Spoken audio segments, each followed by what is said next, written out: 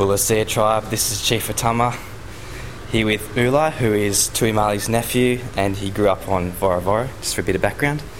So basically we're approaching the 1 year anniversary of Tribewanted now. How do you think things are going from the community's point of view?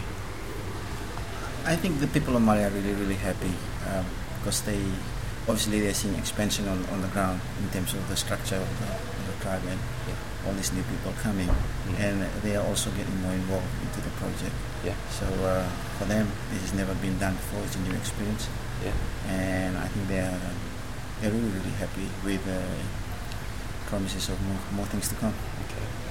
And from Tui Mali's point of view, obviously he's had a big role in setting Tribewanted up and allowing them to use Vorovoro. So how do you think he feels about everything?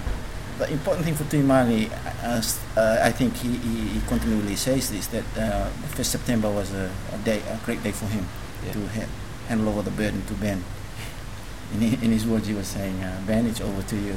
So he trusts Ben implicitly, and for him now it's a case of sitting back and watching the whole thing develop. Okay, cool. And do you have a personal highlight of the year that's about to pass? Yeah, it's quite hard when you look back and it's already 9 months. It seems like yesterday. But the highlight of the year for me was the mid-afternoon of September 1, when everybody first started on Vorovoro. I've never seen a gathering that happened so fast in a short time, and yet of immense logistic requirement and people from all over the world. So just seeing the people there actually on Vorovoro. And the question in your head is, how would they feel at the end of their stay? Okay. And we've also had Helen Lang from the Dream Foundation doing a bit of work over the past month. How do you see the role of the Tribewanted Dream Foundation in Mali, working with the community there? What sort of role can they? I think the Dream Foundation is the final nail for the people of Mali. To them, looking at the project, it is a business after all. To them, it's whatever they can do. They come in, perform those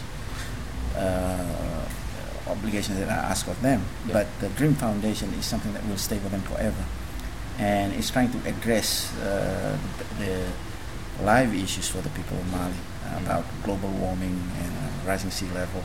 And it's also about being part of the process itself.